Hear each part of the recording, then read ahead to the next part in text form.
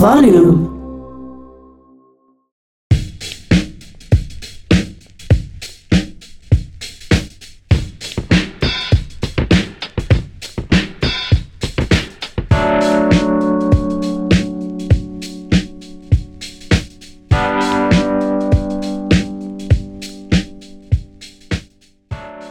Welcome to Transparency Talks, the member-oriented podcast focused on issues of truth, transparency, and trust. I'm Jeff Kelly Lowenstein, founder and executive director of the Center for Collaborative Investigative Journalism, or CCIJ. We're thrilled this week to be joined by Sonia Angula, a freelance Namibian journalist who has just done a very powerful story about the San people in the America community in her country, a number of whom have died while trying to access water. So thank you so much for joining us, Sonia. Thank you so much, Jeff. Thanks for having me. Pleasure, Sonia, and we appreciate your contributions to our community.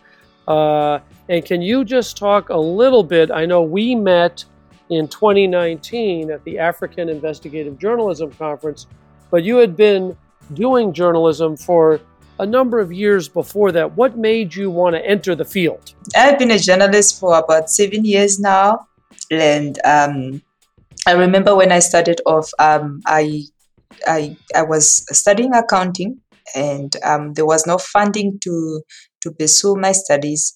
And I had to drop out of varsity. And then immediately, but prior to going to varsity, I've always wanted to be a journalist, but the opportunity was just never there. So I enrolled for accounting, and then throughout my second year, I dropped out, and then I started writing.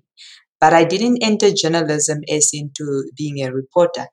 What happened is that I was attached to a local weekly newspaper, a tabloid, where I was a columnist. I was a social commentator, just writing opinion pieces about my views and opinions on different societal issues. And then 2 years after that, then that's when I really joined a newsroom where I was an intern, and I was a court reporter. That's how I started off. I was a court reporter for about a full year.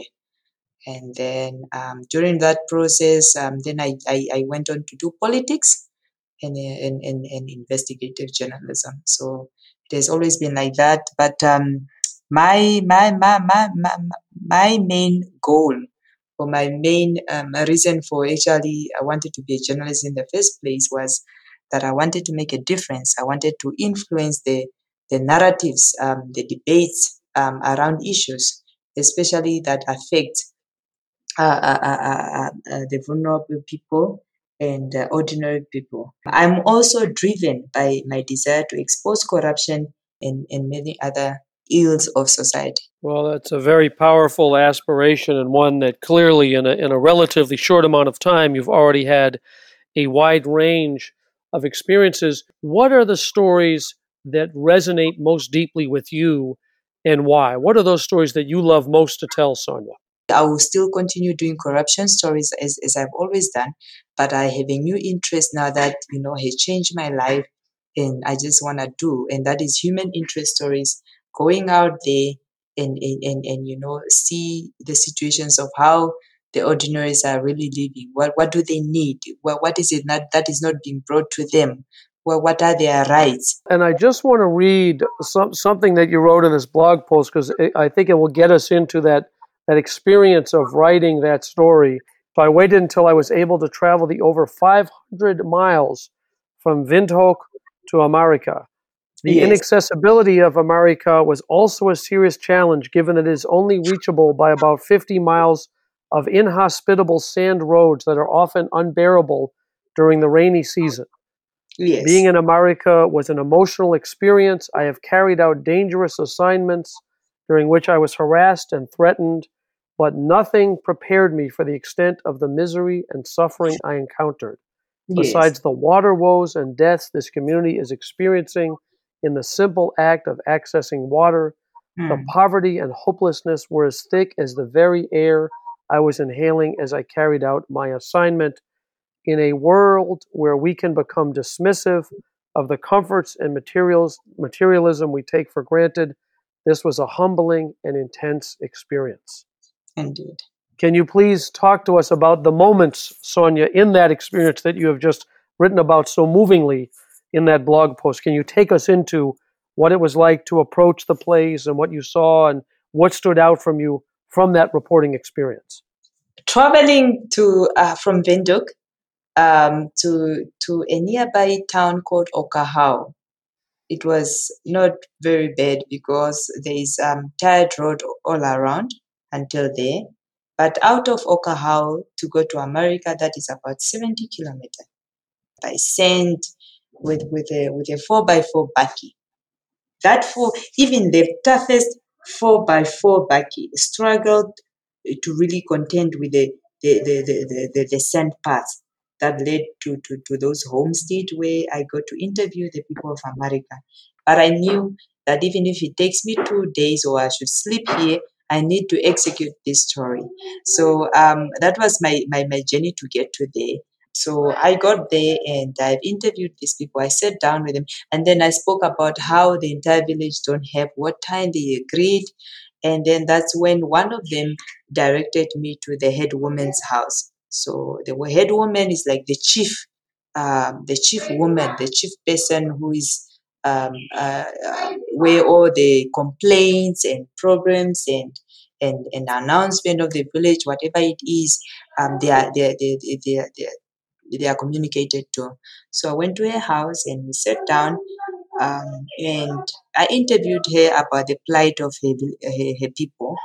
And she spoke very well about how they feel that they are neglected, that they are left out, and that even after 30 years of independence and promises from politicians and leaders, nothing concrete has come their way.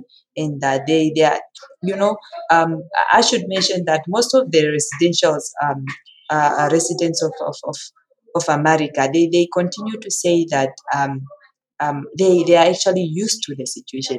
They are used to the situation because it has been so many years now that they are living in such a way that even if we go on and complain and they go on and complain and stuff, nothing gets to be done about their situations. And I've also drank the water myself just to experience, how what the water is. Obviously, the water is brown. The water has bugs in it, and I just wanted to taste it as well, and for them to see that I'm here not just to execute a project, but I also want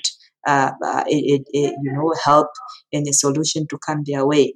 Yes, and can you talk for a minute, Sonia, about what the water tasted like, but also can you describe, you have that sort of grainy video of about 100 seconds where there is one man making his way laboriously up through the borehole to get one bucket of water out. And I know when my wife and I watched that, we were amazed that it was so much effort to get one bucket. And we thought, how much could this one bucket supply for people? So can you talk about what the water tasted like? And then also what that experience was like to watch that man bring up that water. The water is brown, and the brown water is the better looking water in those wells. The rest of the other waters are either greenish, or very, very dark. So when you find, that's what they explain, the residents. They say that if you find anyone that is by a well, then that is the better looking water in that well. Then the rest that are having nobody, the dirty water that you cannot use it for washing. You cannot even bring it closer to your mouth to drink, even if how thirsty you are. So that experience has really taught me to be grateful with the little things that I have in life. Because I really was moved by what you were just talking about, the vulnerability, and I really saw, especially knowing that many people had died in those boreholes. Can you describe that man in the video you took of the man making his way up with one bucket of water? What he did is that he said, I'm going to show you how we get this water. I'm not going to lie to you. This is the world that we access water, and this is how we do it. So he took the bucket of water, and then he took the steps. The walls are having steps that take you down until where the water really is. They created them, or they dig them in such a way that they are having steps that gets you down there. And the same steps, while you are carrying a bucket of water, you take the steps up again until you are out of the well.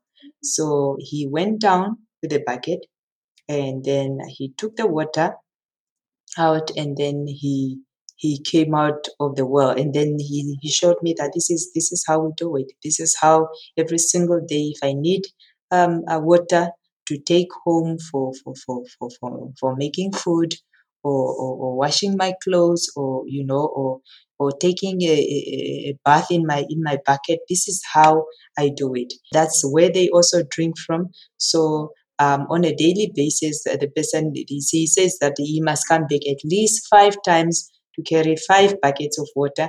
That would be enough for a full day. No, very, very powerful, and laborious, and manual and repeated. And I've noticed, Sonia, that you talked a couple times about the solutions, and that you had some language in the longer version of the story about a company that was doing desalination, and people saying, it's been 30 years since independence. Why has this not changed? The prime minister coming. Who do the residents feel is responsible, and who did you feel was responsible if you were to write a follow-up story about the accountability?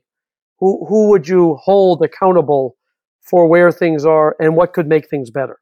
And in my own ways of journalism, government is always the one that should bring solutions to its residents, because government is said to be for the people, by the people, and it's whoever leaders of governments, ministers in different portfolios are, are, are voted in those positions and power by the people. Now, I mentioned in the story that the village has a desalination plant that has been broken for years, and that this desalination was donated by a German research thinking project that has worked on with government in 2017 to bring a solution to the water problem in the village. But the head woman told me that she has tried so many times to try to communicate to those councillors that there's no water, they need some help, there's need what, but nothing has ever been brought to them. Not a solution, not a call to say this is what we're gonna do for you. Until I called the specific councillor that the head woman in front of was seated by the head woman. And then you know what he said? He said that the person that we gave the key to the plant, since it broke down and we are supposed to fix it, the key is lost. Just what kind of solution is that? So it's a responsibility of government to take care of its people. It's a responsibility of leaders that are put in power to do better in terms of service delivery. Really. I want to do a follow-up, and that is obviously to concentrate on the government level. What are they doing about it? Because I don't know if I mentioned to you, our Prime Minister in this country did travel. I think I communicated to you, Jeff, some few days ago that the prime ministers of this country traveled to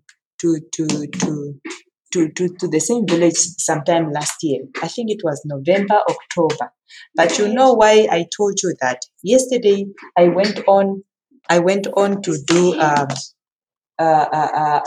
research, and I just realized that The same time that the Prime Minister went to that village, it was actually just a month before election time.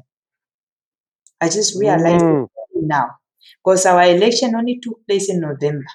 November, the presidential and local authority and parliamentary election. And October, it was just a 2 month or a month away from the election. And probably that was actually a political stunt for her to go there and just, persuade the people to vote. So nothing, no solution, because I asked them, I said, the Prime Minister was here, reportedly to have come visit here to bring some solution or listen to your plight. They said, yes, she was here. Then I said, so what is it that was done? And they said that nothing has changed. Nothing has changed. We're still in the same, and we are used to it. Can you talk a little bit about the role that CCIJ played in this process for you, in this project? The CCIJ gave me an opportunity. Earlier, I mentioned that I want to do more. I really want to do more. And this change in me, it has only come because I've done this specific story. And with receiving all this positive feedback about how I executed it, what an impact and influence and busy making was because I did this story. And this story, executing it, was funded because of the help of the CCIJ, which I obviously became a part of when I met you, Jeff. The money, the funding from OSISA, that's the one that helped me execute this project and a story in particular.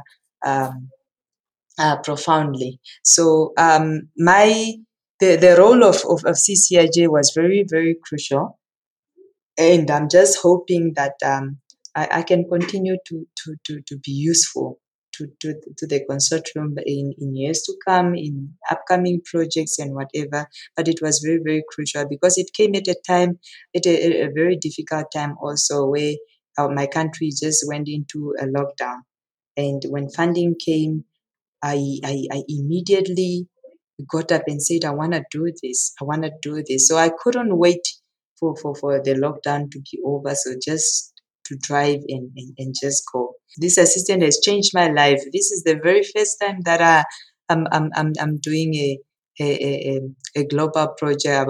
I'm part of the global project. And now with this story, probably I'm going to have international audiences.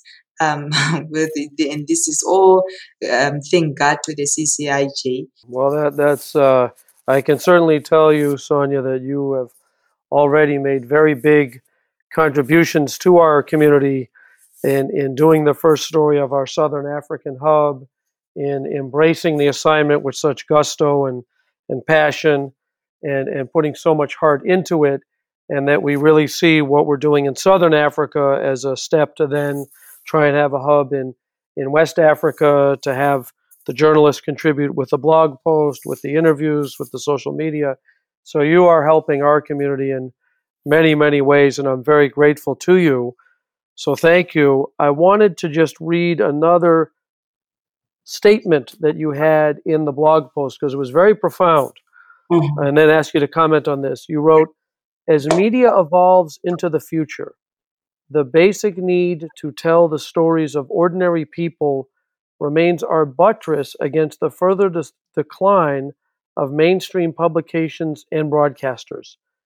It is when ordinary people can see themselves in our endeavors that our survival is ensured, through whatever medium we tell their stories. Speaking truth to power is speaking on behalf of those who suffer in silence. Yes, indeed.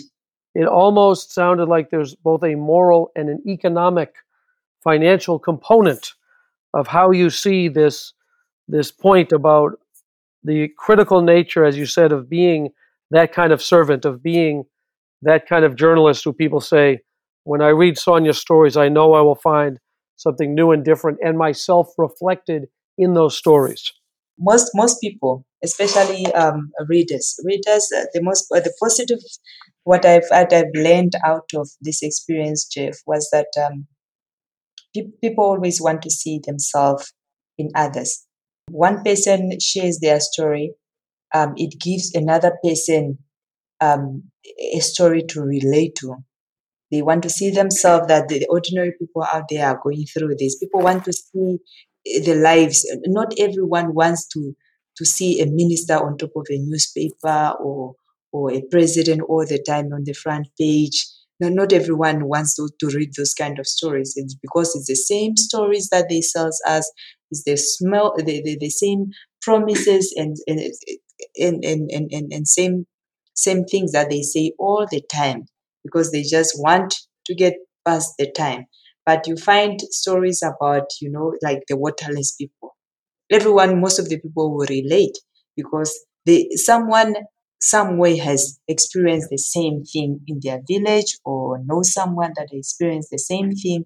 So people want stories that they relate to, whether it's through print media, or it's a feature on broadcast television. They want to see what they relate to. People also want to see how they can assist. If government cannot come to the aid of these people, some ordinary people just want to get out there and try to help. And by doing our job right as journalists, by having that duty of bringing information closer to people. They say information is power, information is a freedom, and we are given these duties to report correctly to the people, the members of the public, and through that's when they become aware of every situation that happens around the country, in corners of the world, and that's how it should work. Well, and your work certainly has done that in the corruption coverage, but also in bringing out the experience of the people in this one community. And I know there are others in Namibia that you want to travel to and share those experiences. Sonia, is there anything that I have not asked you that is important to know about you and your work? Because of the proposal that I gave you, of different other areas that are going through the same thing, I was thinking that I think I would try to do the same with those other villages. I want to travel there and try to do work on my own, and try to see how I can also assist these people and expose what they are going through into the media, because I think that there are more cases of this nature, and the more there are times when, especially in my country, I don't know about other country. In my country, the more consistently an issue is being raised, the more these leaders listen or look around or try to do something. That's what I know. Thank you again so much for joining us and for all that you've done. And I'm optimistic that we will do together as we build our community, because we really are still in the early stages. But something like your story, that really is a landmark for us to say, we can do this. We can do this in a way that involves people from all over the world. We can share it widely. And as you mentioned, as part of your passionate commitment, it can get out in the world and make a difference. So I just want to thank you so much for that, Sonia. Thank you. Okay, no problem. Thank you so much for having me. I appreciate it.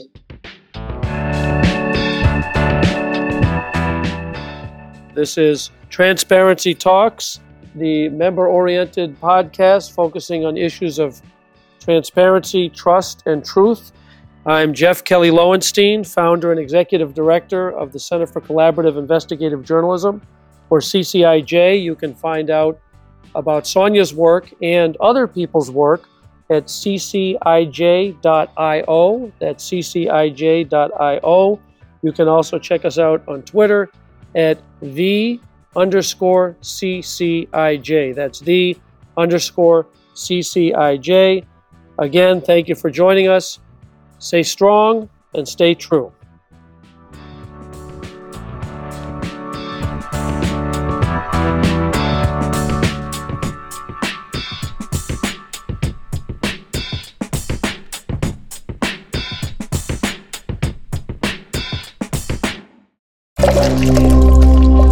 Volume.